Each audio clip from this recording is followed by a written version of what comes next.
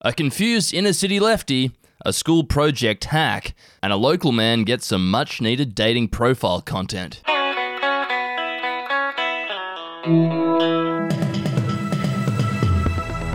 This is your Daily Batuta for the 4th of May. My name's Wendell Hussey. I am joined in the Desert Rock FM studios once again by Errol Parker. Say hello, Errol. Hello. Very good. We're going to start off with some local news that has a national tinge to it, and an inner-city leftie has found himself in that strange place again where he agrees with Andrew Bolt. Yeah, there's been a real shock for a young man from our town's cosmopolitan French Quarter yesterday. In a weird sequence of events that happens, he says, every 5 or 6 years, the blue-haired art gallery employee is on the same page as Andrew Bolt.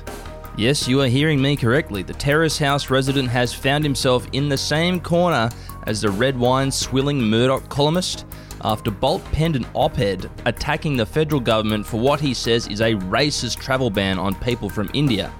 The artiste from our town said it's a weird place, and as a result he's going to be logging off Twitter until things return to normal in a day or two. I am sure they will return to normal quickly. Now, elsewhere around Batuta, a tea bag dipped on burnt pieces of paper has added the final touch to an underwhelming history assignment. A last-minute assignment on World War I has caused local teen Beth Peters a bit of a headache.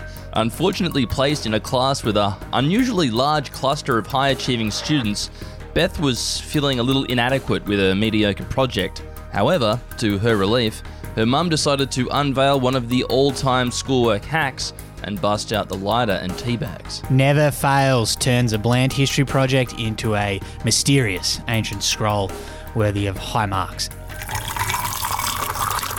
Now wrapping up today's stories, and a mate's wedding has given a local bloke some new content for his Bumble account. Yes, no surprises Clancy penned this one. A local wedding has turned into a worthwhile outing for Jason Culverhouse, a man who changes his Facebook profile every 3 years and has the same cover photo he did in high school.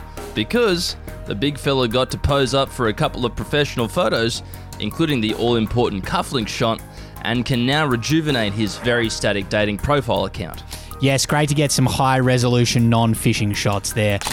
Now, quote of the day time, and it comes from Queensland Deputy Premier Stephen Miles, who dropped this clanger. Albo's here with us at Labor Day, while Scott Morrison's charging $5,000 a head to have dinner with him. What a contrast. Don't we need a contrast?